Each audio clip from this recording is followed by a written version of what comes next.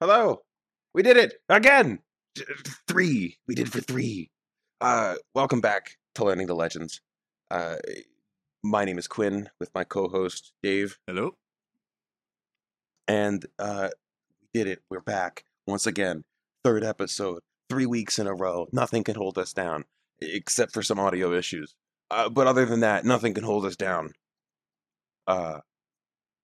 And today we're gonna talk. We're gonna get right into it. We're gonna finish up a couple of the places in Runeterra, and we don't have the map today because if audio works, video can't work, right? So that wasn't working. So there should just be at least some images, but there won't be a map today, unfortunately. But that doesn't stop us from getting right into it. Hey Dave, have you ever heard of the Lorax? Yes, it speaks for the trees. Indeed, it does. Now imagine an entire continent based on that concept, where but like imagine the continent is the Lorax. Is this the video with the kid and the branches? Yeah. So if anyone watches the Legends of Runeterra, Tales of Ionia, you will see that a child has cut down a branch or cut down a tree, and a giant golem comes and tries to beat him down. Because Ionia is where we're going to start today. Ionia is a place where nature is literally alive. The entire region is like it's its own continent, and the entire region is like alive. The entire place kind of revolves around a like I don't know what the term is. Uh, you don't waste things. So if you're going to cut down a tree for wood, you better replant that tree. Very eco-friendly. Yes. If you kill an animal, you better use all of its meat and its fur to survive. Because taking what you need to survive is fine as long as you give back. Because of this, Ionia, while like a lot of Runeterra was undergoing a lot of different wars, and uh, I believe like the whole Mordekaiser stuff happened, and like that we talked about last episode, and Ionia kind of wasn't touched. There was about like 5,000 years of peace because of this like nature spirit that protected the land from intruders. And Ionia has a bunch of characters, and we're not going to get into a lot of them today. We're going to get into a couple, and we're going to go over like a little brief little history of these people. But Ionia has a bunch of characters that are important to a big event, which is the Noxian invasion on Ionia, which we will also talk about a little bit here. But the big kind of players we're going to talk about today in Ionia are a guy named Zed and a guy named Shen. Actually, Zed, you have somewhat of a familiarity with. I keep seeing that stupid sticker everywhere. Really? Yeah, you keep posting that sticker. If the like the ninja with his like face with his hands over his mouth. Oh, is that who that is?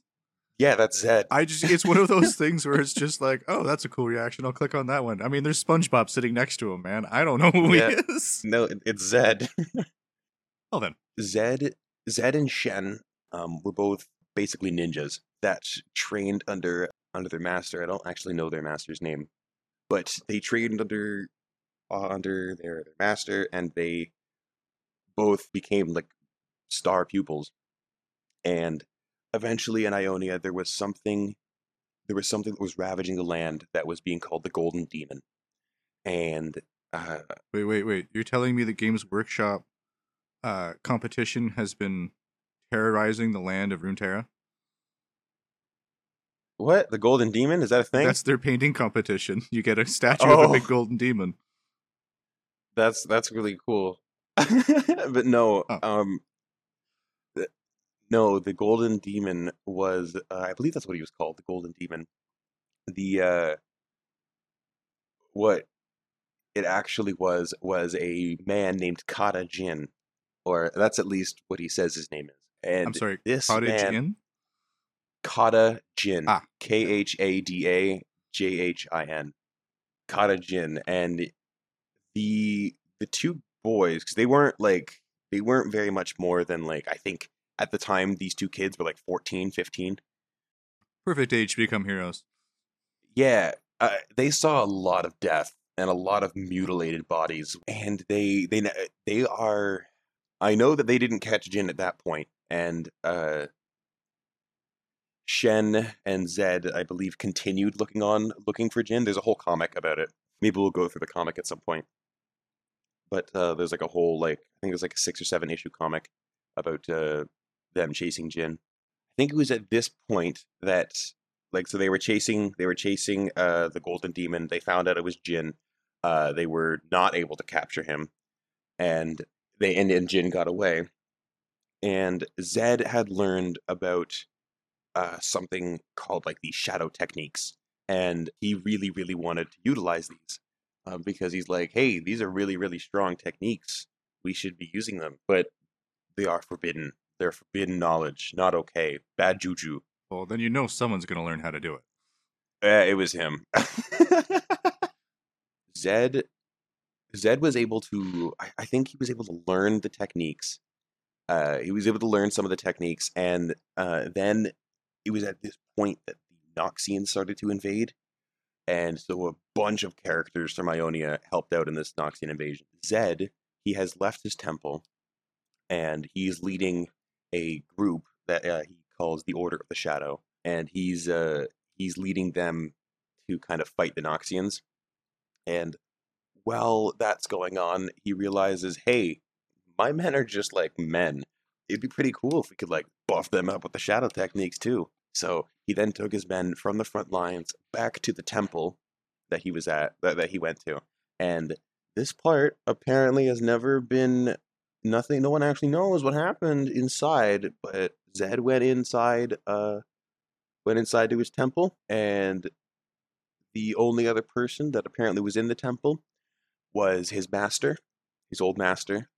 Zed went into the temple, or they both went into the temple, and Zed is the only one to come out holding the black box that contains the shadow techniques, as well as a bloody blade. Well, that's never a good sign. Yeah, it was at that point that Shen was like, the hell, why? And Shen got in tuned with the spirits of nature in Ionia, and he became a spirit boy, while Zed became Shadow Man. We'll go over these people in detail when we actually talk about them. I'm just trying to go over them briefly about kind of what's happening. So is he the guy then, like the not the shadowy guy, the other one? He was the one that was that basically was like, see as I see. Yes, Okay. yes, that is Shen. And the one walking with him is Akali. Akali, Shen, Kennen, and Zed, I believe, all trained together at one point under the same master. In game, it's fun. They, I believe, are the only 4 characters that use energy instead of mana. So that's fun. Is that kid in anything? Or is that he's just like a random kid in the video? That was just a Noxian kid. Ah, darn, I was hoping he'd like go on to be like an apprentice or something. No, he was just someone from Noxus, some kid.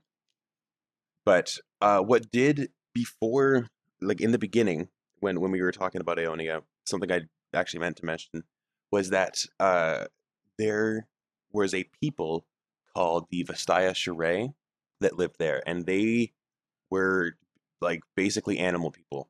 And when the humans first started occupying Ionia, there was some interspecies happy time that happened, and now there is a race called the Vastaya, not the Vastaya Shirai, but just the Vastayan, and those are basically like anthropomorphic people. So there are a couple like one of them is Nami. She's from the more aquatic tribes of the Vastayan, and she's just like a mermaid.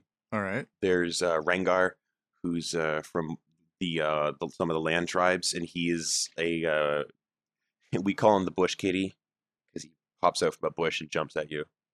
But he's like half cat, half person kind of thing. So a Catman. Yeah, and a couple others, but Zaya and Rakan are the two big ones. They're two they're two Vestayan lovers. They're I think one of the only few actual canon relationships So what in was the in blue League. girl then? The girl that had what I'm gonna call the goat unicorn. I don't know what it is. It looked like a goat and then it had wings. Huh? I, it In the Ionia video? Not the Iona video. This was another one you showed me. I don't know if it's related. Oh, no, that one I believe like that's the video where like she kind of runs into two people who are fighting and then runs away from that. Yeah, it felt like a journey from Lord of the Rings. I'm just like, man, if this is what it's like to travel through here just to like go somewhere. That must suck every time. That's actually a pretty decent transition, and we'll go talk about Targon because that's where that was from. Ah, okay. Well, just because she had antlers, so I didn't know if she was related Um, or horns at I least. don't know. That character is just kind of a character, Aw, she's not in anything. as far as I know. Ah, League, you should make her into something. You have something there. Use it. I mean, they're never gonna listen to this, but use it. Use it. I sent you a picture. That is the mountain. That is Mount Targon. And if you look at it, it looks pretty steep, doesn't it? Damn. Is that clouds or is that the ground? That's the ground. But that's a very, very far away like picture of it. The mountain is very big. The reason it's so steep is actually so Mount Targon is kind of it's like it's a place to access, or not necessarily access, but it's a place where the Celestials are closest to Runeterra. Hence the big glowy line. Yes, that glowy line doesn't appear very often.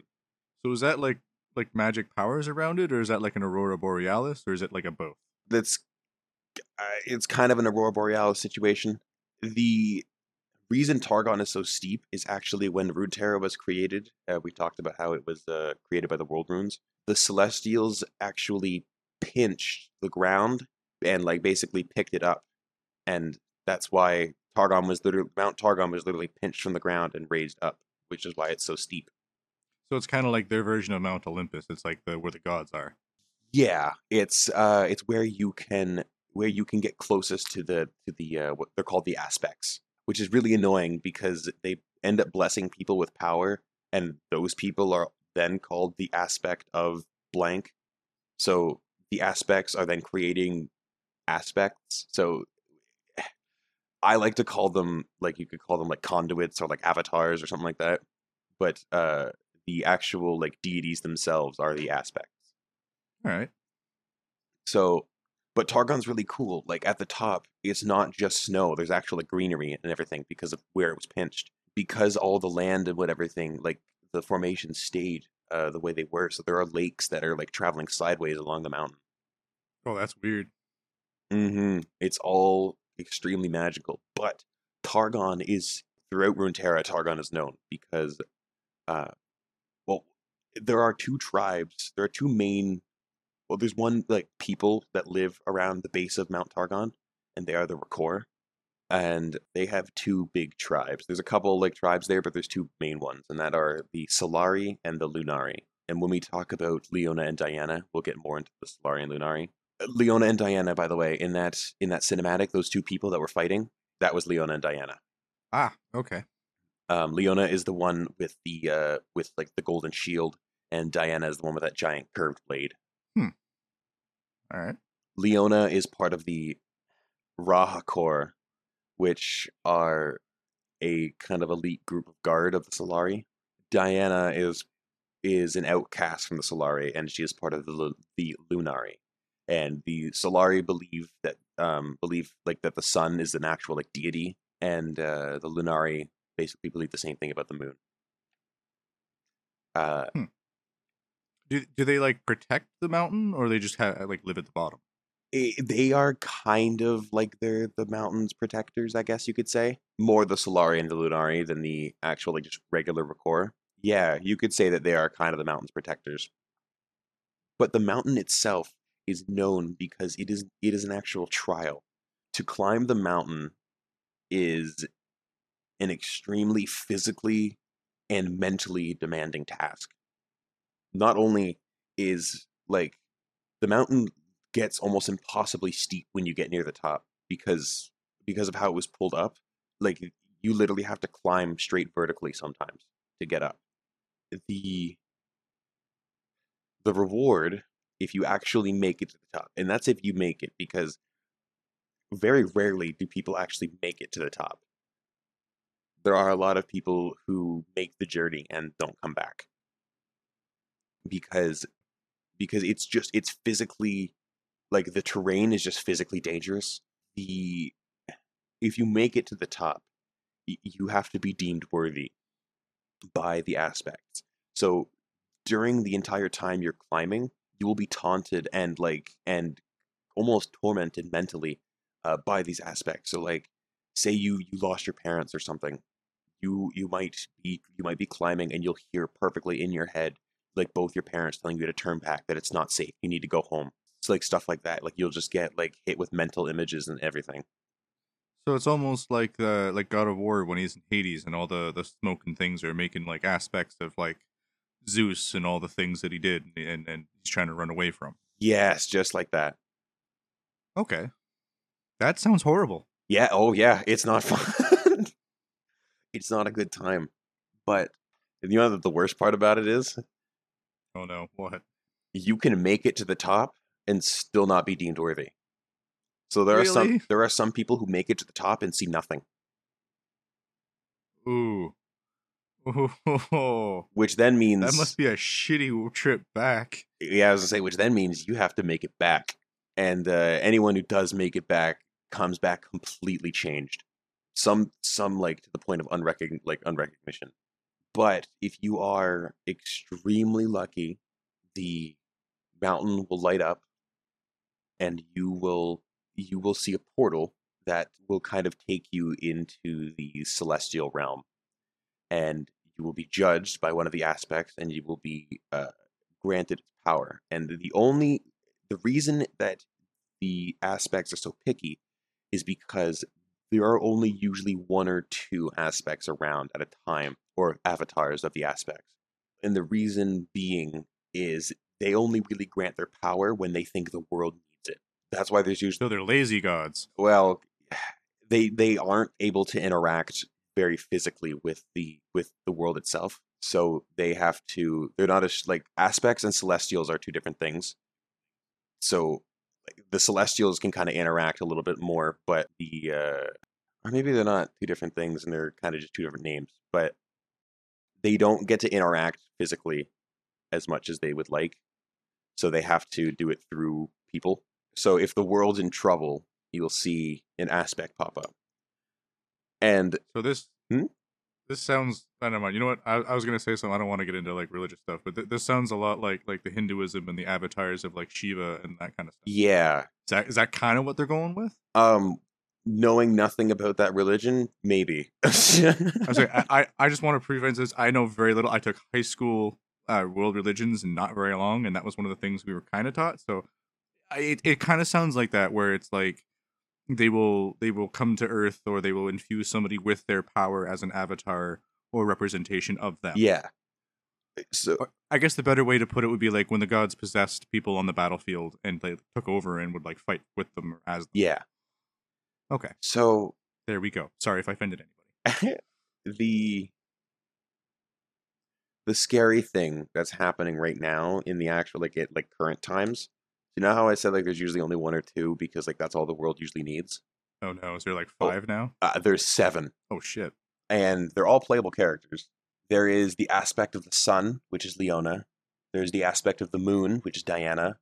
There are the aspects of justice, which we actually did talk about for a couple of minutes the last episode, which are Kale and Morgana. There's the aspect of the protector, which is Tarek. The aspect of Twilight, which is Zoe, and then there's the aspect of war, which is Pantheon. Pantheon is pretty cool. He's literally just like a big Spartan. Nice.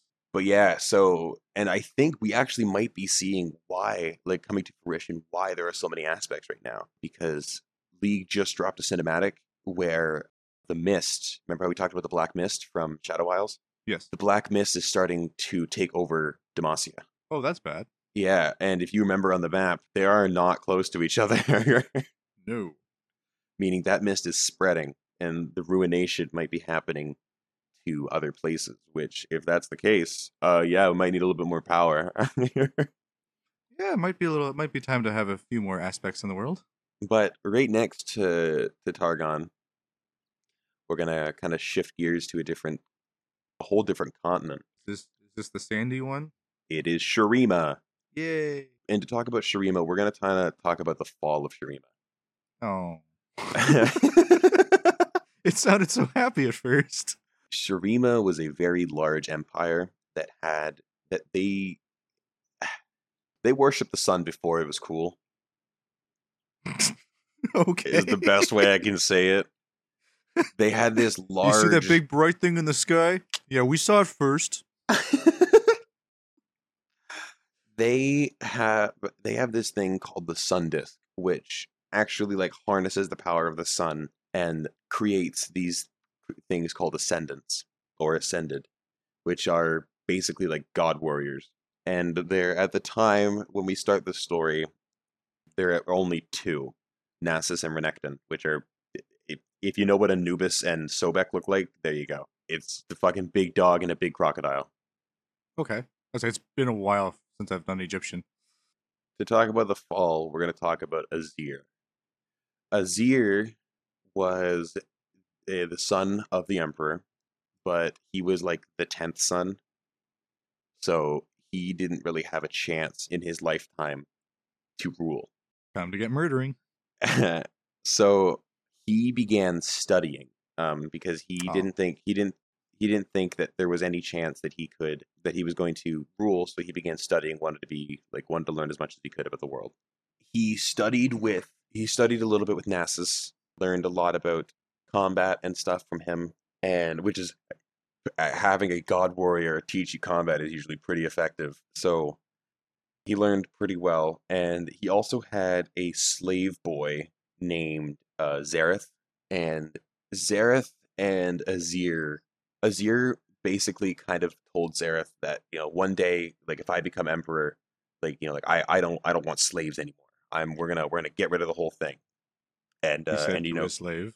and one day you and I are gonna be brothers, because Zareth and Azir became really, really good friends. Like, even though that, like, Zareth was Azir's like slave, Azir didn't really treat him like that. Okay. He did treat him like a brother, and this was especially true when there was one day that him and his family went out on. They were going out somewhere. They left the empire and they were leaving. They were going somewhere. I don't actually know where. They left. Got attacked by a group of assassins. After the family got attacked, like, all of his siblings, like the rest of his brothers, were like murdered at that point. All of his brothers got like murdered, and the emperor didn't want Azir to be his heir. Harsh. Yeah, 1 second, sorry. And he didn't want Azir to be the heir. He wanted basically anyone else. So the queen kept trying to have a healthy heir, and she finally was able to have a child. And it is said that the night that the child was born, a large lightning storm came and just started striking at the her chambers. Okay. Sorry, I lost my train. It's okay. That happens. Yeah, the lightning started striking her chambers until both the queen and the child were murdered, were killed. Oh, that's awful. I thought that was just gonna go in a completely different direction. Not And murder. the king, it said that the king killed himself after seeing and hearing hearing about what happened and seeing his, queen's body. And then, but after those rumors started to spread, another rumor started to spread about there being bodies found chopped to pieces inside the king's chambers. So I'm maybe he sorry. didn't. What? Yeah. So we don't know how that happened. Okay, feeling a little less sorry for the king. Yeah. No, sorry, it was the king's body that was chopped up. Oh, well, that's just confusing. Hmm. So they So don't know who did it, or at least not yet. not yet. And so with literally no one else to take the throne, Azir took it, and he did really well. He was pretty good at like ruling, as well as he had the respect of his people. And one day he was like, you know what, I need to ascend. I need to become the like one of the ascended. After he decided that, so the way that the ascensions work is the emperor doesn't actually get to decide who ascends and who doesn't. There are these people called the sun priests, and they speak for the sun, and they decide who is worthy and who is not. But he forced the sun priests to be like, no, I'm worthy, like you have to ascend me. And they're like, all right, whatever. That So doesn't sound like it's going to work out well for him. so throughout all this, Zareth has become very bitter and hateful. Even though Azir's always treated him well, no one else has. So it's hard to explain a lot of it without going into both perspectives because I'm only talking about from Azir's perspective. When we talk about Zareth, we'll talk about how this looked from his perspective. But Azir, he was about to be ascended, and before he did, he announced to everyone and said, and he basically fulfilled his promise to Zareth. Said, slavery is over. Like there are no more. And the reason he waited so long, he didn't do it like right when he was emperor, was because he wanted to build because a lot of like the infrastructure around Shurima was built on slave labor, and so he wanted to implement things to remove that so that Shurima could still run without having to use slave labor. So basically, he was like when he grabbed the empire, when he took over the empire, there was a lot of slaves and whatever, and gradually over time he started implementing things that made it so that slaves didn't need like weren't necessary, and then after that that's when he freed them all. But Zareth was still kind of pissed, and he didn't know what to do because he wasn't expecting this, and he ended up before Azir right before Azir took the ascension, uh Zareth shot out a blast of magic, and it knocked Azir out of the ascension, and Zareth took his place. But it was not meant for Zareth, and so his body kind of like got fused with the ascension magic and kind of let out a giant explosion. And this explosion Oh, actually sunk Shurima into the sands, oh, so it's like a desert version of Atlantis. kind of. So, and if you watch that video, the descent into the tomb, I did, I did. That was a very interesting video, actually. you can see at the end like Azir rising and like all like the stuff like coming back up, right? So at the time of that release, Azir had returned. He had been awoken because, without going into a lot of detail, there was a character named Sivir who was part of Azir's bloodline, and she ended up bleeding in the sands where Shurima once was, and that activated a whole bunch of stuff. Which then, if you've seen the video, blood activated Shurima and awakening Azir once more. And once Azir was awoken, he realized, oh, cool, I got like. He basically raised his hand, and as he raised his hand, like three or four like sand shoulders just pops up out of the sand, like waiting for his command. And so, So it's kind of like the mummy from the Mummy. yeah, but also a bird. He's a bird Okay, man. He's a bird man. it's just the way but also a bird. Um, and So is he good or evil, uh, or like ambiguous? he's so the thing about there isn't besides maybe the Shadow Isles, there isn't really a morally good or bad place. It all kind of depends on how you look at it. Like a So lot of it's like the 40K universe. There's no really good or bad guys. yeah. Well, I mean, it just depends on who you're following. Well, because if you look at it from Noxus' standpoint, right? Noxus is going around liberating kingdoms from like tyrant kings and allowing those people to actually have a chance to rise up and become part of the Noxian Empire. As long as you dedicate yourself to Noxus, you can become anything, right? That's Noxus's point of view. But to other people, it's like, hey, this like land, this empire just came and took over my home, and we couldn't do a thing about it, and now we're a part of this empire when we don't want to be. So But I it, feel like that happened a lot in our history too. So I mean, yeah, and look how many people were on both sides.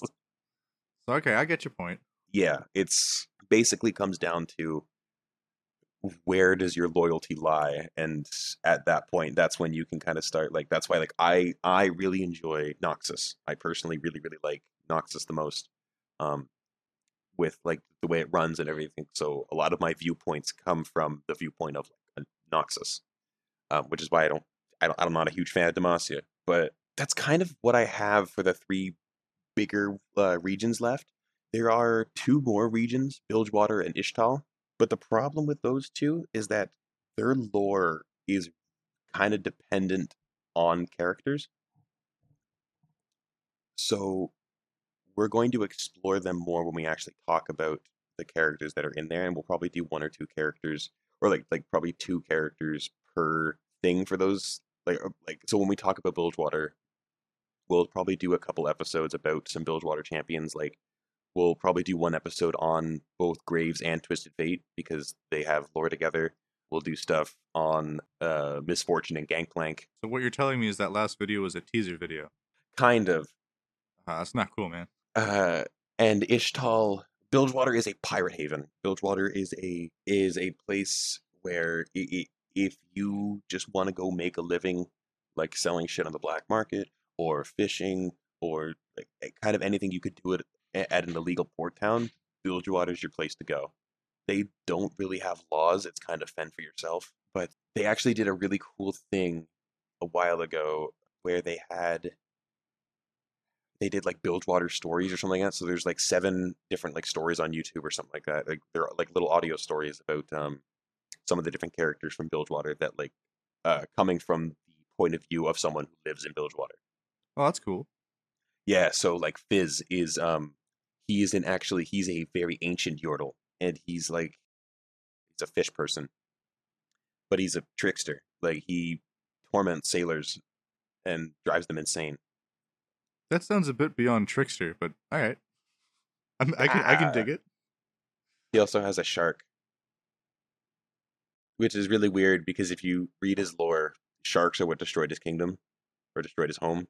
So it's kind of weird that he has a shark Oh, as a pet. he's like But Sharkman, man. I will take the thing that I fear the most, and I will turn it against my enemies. yeah, that's exactly what it is. There you go. See, he's just got Batman Um, logic. He's just traumatized. there's a there was a fun thing that they did. They actually they've done a lot of interactive stuff with Bilgewater, which I really like. Like when there's a character named Pike, and his lore is really fun. He when he came out, there's a map in the game called the Howling Abyss, and when he came out, they changed it to Butcher's Bridge, and they came out with a bunch of like pirate themed weapons and or pirate themed items and stuff that you could use on the map. Hmm. And the map changed from like this big snowy thing. Like the Howling Abyss is actually in Freljord, so Oh, it's like this big frozen place. Is this big frozen thing? It's like one big long ice bridge, and then so yeah, they changed it to Butcher's Bridge, and it's a big long bridge in Bilgewater. It's really cool. neat. And Ishtal is a jungle, and it's the newest region. And we'll talk about Ishtal when we talk about Kiana, because that's like the biggest player from there. But apparently, it's said that the Targonians, like the Rakor and whatnot, apparently they originated from Ishtal and moved over to Targon. So that's fun. Huh. There is the Void.